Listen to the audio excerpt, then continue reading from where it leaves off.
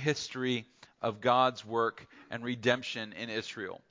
And we've started with Abraham and Isaac, and we've talked about David, and last week we got to Israel going into exile in 586 BC, and then returning around 530 BC under a guy by the name of Zerubbabel.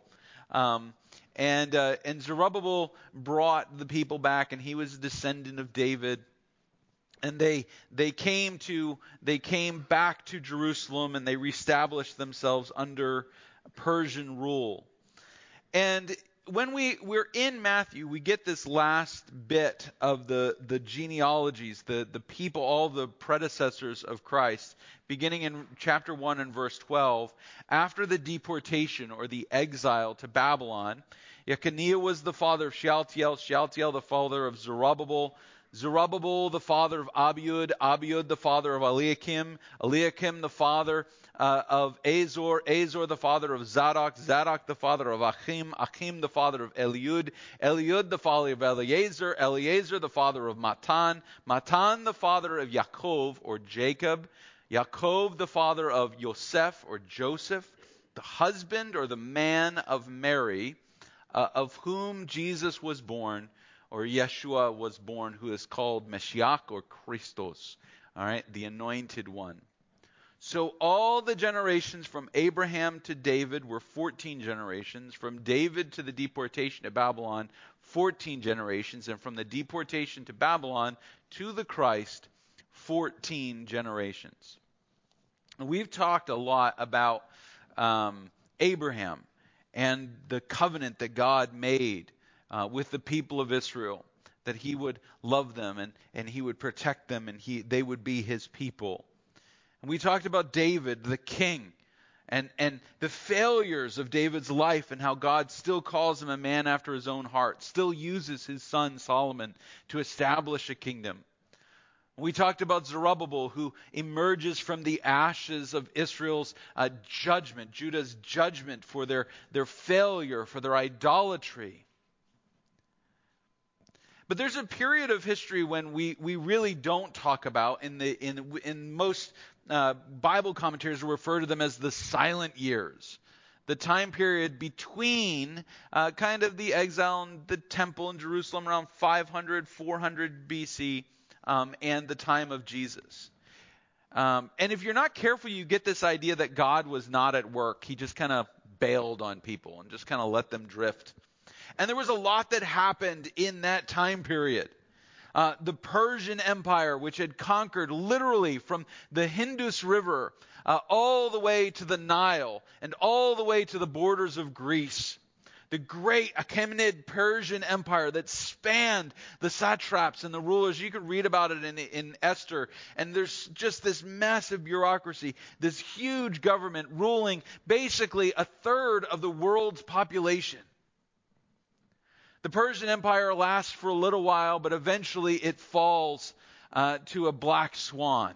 Now, those of you that are going into Aperture will learn all about black swans. A black swan is something that is so improbable that when it happens, it catches everybody off guard. And history has had one mega black swan, and that was a guy named Alexander of Macedon. A kid, literally 20 years old, who leads the armies of Macedon to conquer the entire known world by the time he is 30 years old. Alexander of Macedon is one of the most fascinating human beings you can ever read about. A man who by sheer force of will and intellect and genius defeated every comer. He never lost a battle. He only stopped conquering the world because by the time he got to India, his soldiers had been away for so long they forgot what home looked like, and they said to him, "Not a step further. We're going home." Alexander was possibly the greatest military genius that ever walked the face of the earth. If you want to read about just an innovative, creative thinker, a guy who just did not play by the rules, you have to read about Alexander of Macedon. By the way, he has a relatively famous teacher. Alexander of Macedon's tutor was Aristotle, the great philosopher. That's how brilliant Alexander is, that the greatest philosopher of all time was his elementary school tutor. He died of a fever in his 30s, weeping in the fields, drunk, because he could not conquer. There were no worlds left to conquer. But Alexander the Great swept through the Persian Empire and conquered everything in front of him. And when he got to Jerusalem, where the Jews were, the Jewish high priests literally just threw the doors open. They said, "We're not even going to try to fight you. Come on in." And with Alexander came power and wealth and came connectiveness. Alexander lives a short life. When he dies, 4 of his generals start to fight over. He has a couple of kids. They immediately kill them. These 4 generals start fighting over the world, and they split it up. But they create what we call the Hellenistic Age, a period where literally half of the population of the world spoke Greek. There's Greek architecture and Greek buildings and Greek language as far to the east as Turkmenistan, Uzbekistan, and even Western China.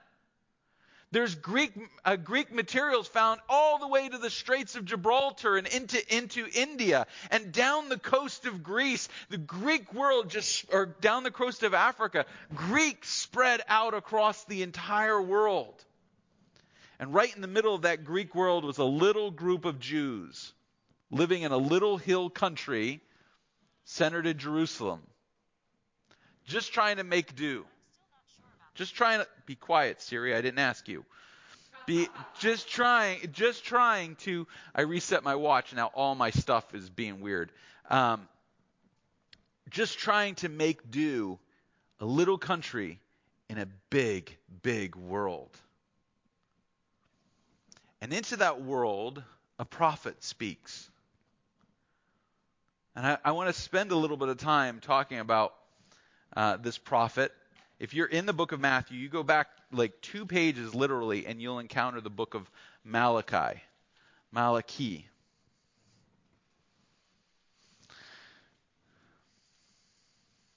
We don't know exactly when Malachi is written. There's no real markers in it to tell us what was going on at the time. But it is written to the people of Israel in this time period of exile and darkness. Maybe during the Persian period, maybe during the Greek period, we don't really know. But God delivers an oracle to his people. A people who thought they were everything. They were God's people. They were unbeatable. They were unstoppable. They lived on their hilltop fortress in Jerusalem for centuries, and they were untouchable. And then they got conquered, and they got overthrown, and they were imprisoned and exiled. And now they've returned as essentially the border patrol. They've been sent to the edge of the Persian Empire and told, yeah, go ahead and build a wall. Nobody really cares about you guys. We don't care what you do. Just make sure you send in your taxes and you'll be fine. In Malachi chapter 1 and verse 1, the oracle of the word of the Lord to Israel by Malachi. And the very first line of this, I have loved you. I have loved you, says the Lord. But you say, how have you loved us?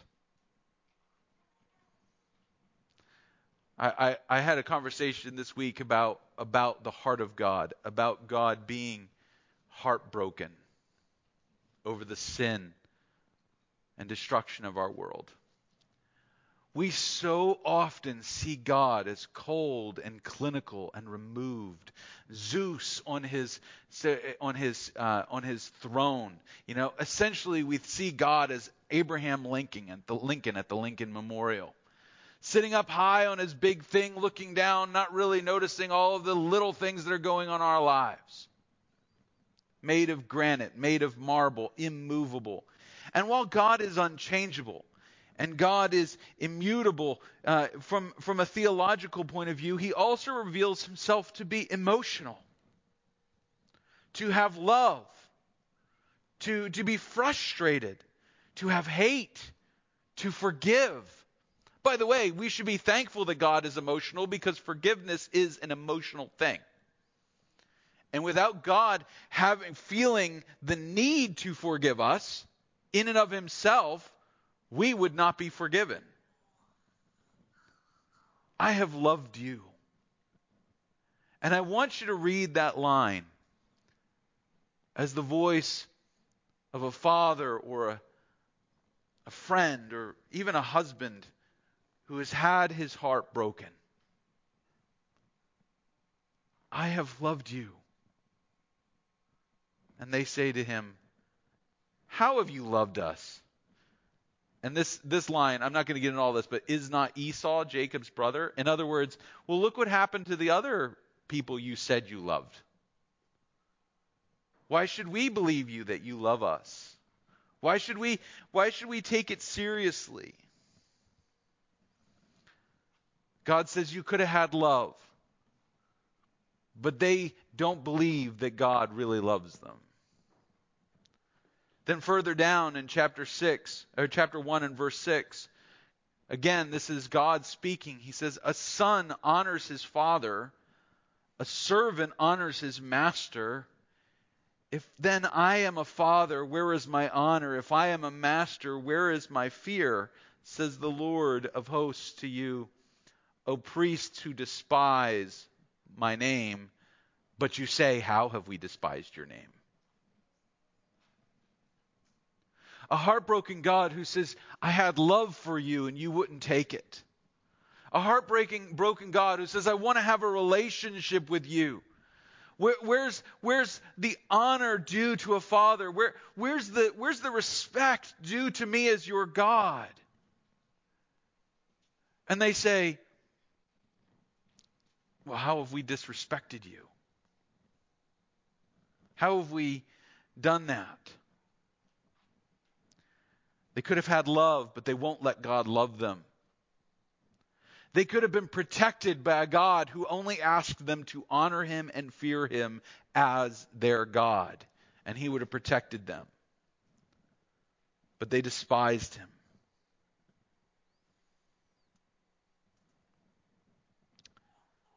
Look a little bit further as we scroll down. Verse 11. From the rising of the sun to its setting, my name will be great among the nations. Every place incense will be offered to my name, a pure offering. This is God saying this is what should be. My name will be great among the nations, said the Lord. But you profane it when you say that the Lord's table is polluted, and its fruit, that is, its fruit may be despised. And you say, what a weariness this is, and you snort at it. Instead, you bring what has been taken by violence, or is lame, or is sick, and this you bring as your offering. Shall I accept that from your hand? God says, all I asked of you was to give me what I've given you. And instead, you bring me the dregs. Instead, you offer me the empty offerings. You do the bare minimum for me. And remember, this is not God being angry. This is a heartbroken God. Imagine a relationship between you and a friend. How many of you have outside cats? You're going to know immediately what I'm talking about. When you give a cat food and veterinary care and a place to live and a warm space, because a cat doesn't know any better, what does a cat give you in return? Dead rodents. And a cat thinks that is the greatest offering it could possibly give you. And when you look at it, I mean, how many of you have ever done this with the shovel and gone, thank you, Frisky? We expect that from a cat. But if our children did that, we would have serious questions. Because our children know what to bring us. Now, on the other side, when your spouse comes to you and offers you, I don't actually know what kind of jewelry people give. Is a tennis bracelet a thing? Okay, good. All right. Doesn't make any sense to me, but okay. Your spouse brings you a beautiful tennis bracelet. You go, oh, that's lovely. That's beautiful. Thank you. You showed me how much love you gave me. But when your kid comes to you and brings you a drawing of you with eyes on the sides of your head, but it shows them hugging you, that's just as beautiful, isn't it? It's just as wonderful. It's just so, you're like, oh, the expression of love that is, it's everything that you're giving me everything. You're telling me how much you love me. I love this. And God, a heartbroken God, goes to a nation that he's given everything, given his covenant, given it his grace, given it his scriptures, given his spirit. And they come back to him and they hand him dead rodents. Now that's good enough for you. They show no respect to their God. Chapter 2 and verse 10, he says, and this is, I think this is actually Malachi kind of inserting into the conversation, but then God steps in and says, have we not all one Father? Has not one God created us? Why then are we faithless to one another, profaning the covenant of our fathers? Judah has been faithless, and abomination has been committed in Israel and in Jerusalem. For Judah has profaned the sanctuary of the Lord, which he loves, has married the daughter of a foreign god. May the Lord cut off from the tents of Jacob any descendant of the man who does this, who brings an offering to the Lord of hosts.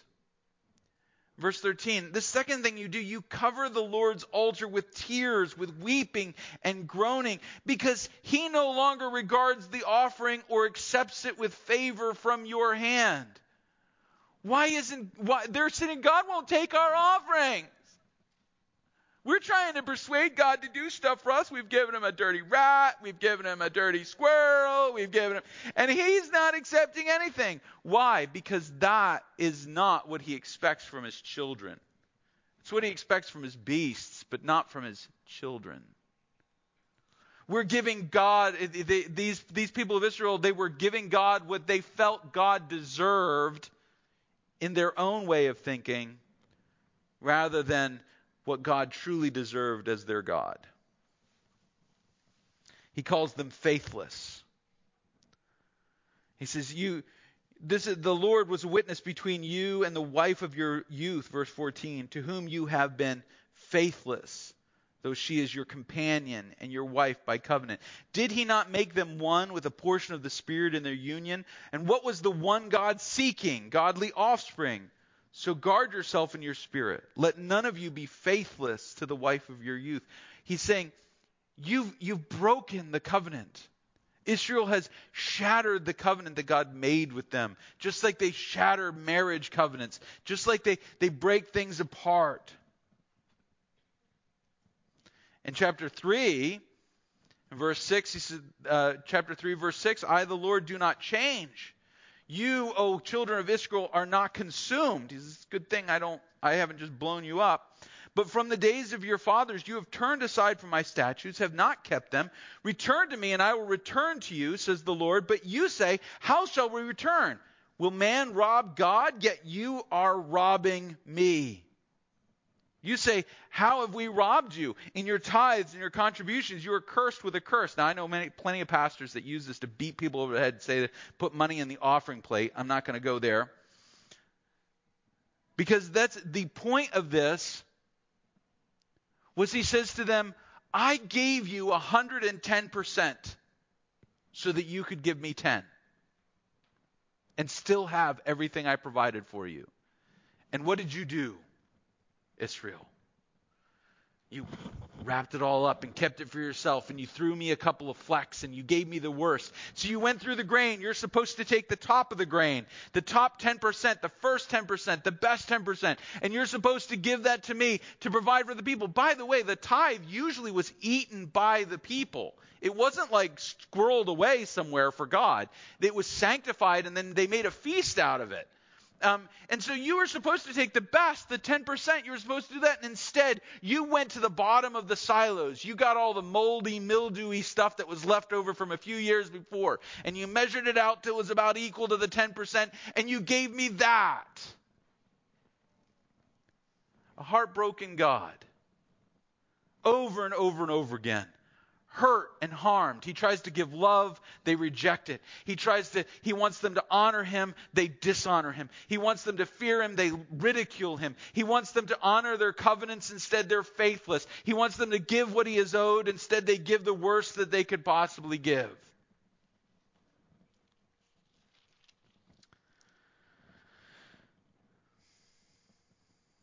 Oh, and by the way, in chapter 13, when God diagnoses all of this, chapter 3 and verse 14, when he says this is the situation, they all go, "Your words have been hard against us." Why are you so mean, God?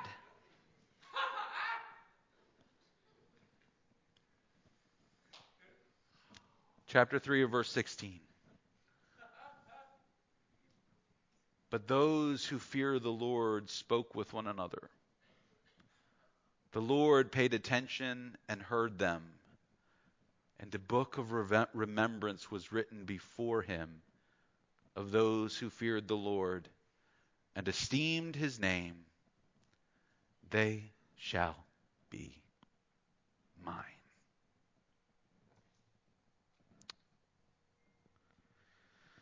In that day when I make up my treasured possession, and I will spare them as a man spares his son who serves him. Then once more you shall see the distinction between the righteous and the wicked, between the one who serves God and the one who does not serve him.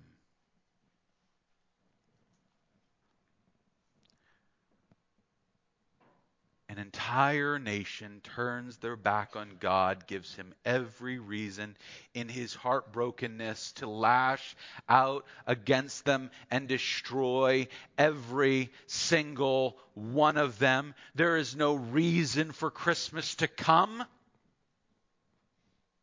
There is no reason for Jesus to step foot on earth and redeem these people who have rejected him, who in their journey for their own advancement have pushed down every aspect of what God should be to them. They deserve nothing from their God, but a heartbroken God keeps his eyes open for those who are looking for him. He is unwilling to destroy an entire nation when one or two might hear his voice and remember. He is unwilling to wipe out an entire family when one might strive to love the Lord their God. Because our God is not angry. He is grieving over the sin of mankind. I believe with all my heart that there is a tear in the eye of God when the unrighteous are condemned to eternity in the lake of fire. He doesn't do it with glee and joy. It is his desire and his hope that his creation be with him. And he has done everything conceivable to call us to him. He wades through the filth of our sin. He shines through the darkness of our death. He breaks through the scars and the wounds and the scabs and the pus of all that humanity pours out on itself. And he calls us to just love him because he loves us.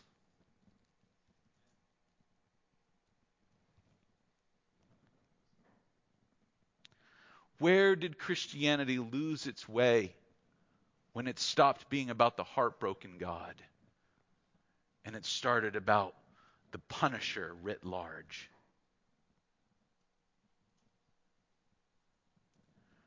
I would ask you, friends, If you're a follower of Christ this morning, you have benefited from the infinite largesse of a God who loves you more than you could ever love him. Never forget that. If you are not a Christian this morning, you are still trying to figure all of this out. I would ask you to consider what it means for God's heart to break over you. Is it not enough that the Creator of the universe loves you? Is that not enough for you to call him Lord? Is it not enough that God refuses to give up on you? Every one of us here who calls themselves a Christian knows if God had given up, we would have long since died. But he does not give up on us. He does not stop. He does not sleep. And he is not hunting us. He is longing for us to turn to him. Would you turn your face to him today? Follower of Christ maybe you're hardened and locked down, and your faith is settled and still and it doesn't need to be challenged anymore. Would you turn your face to him so that his infinite love would melt your stubborn heart?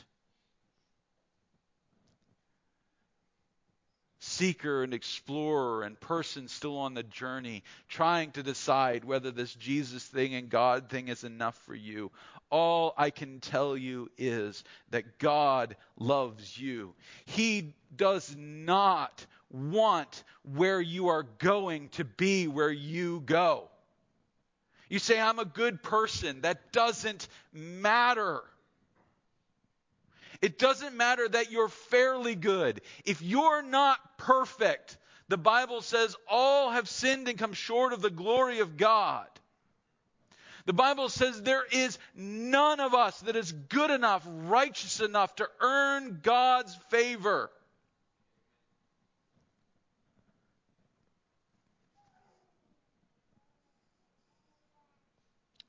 But a heartbroken God is waiting for you, to love you, to redeem you, to renew you, to restore you, to transform you, to give you hope, to give you joy, to let you know he loved you so much that he, the Son, was willing to come and dwell among us and live among us and die for our sins, that we might call him our Lord and Savior. And I'd invite you, if you're still on the precipice, to take the step, to step forward and follow the one whose heart will eternally be broken for you. Would you join me in a word of prayer?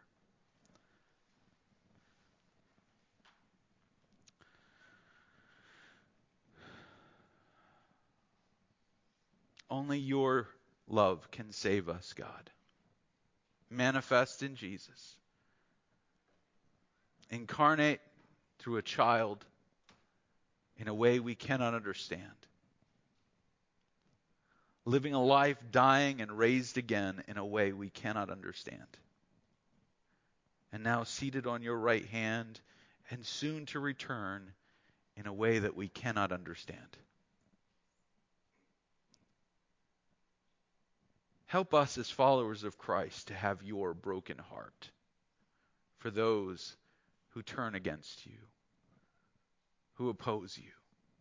It is easy for us to be friends with our friends. It is hard for us to love our enemies, but that's what you did for us, and that's what you call us to do. And may your heart call to those who have not yet come to faith. May they hear. May they turn. May they follow you. We all pray all this, Jesus Christ, our Lord Savior, in your name, by your Holy Spirit, to God our Father. Amen. My brothers and sisters, go in peace and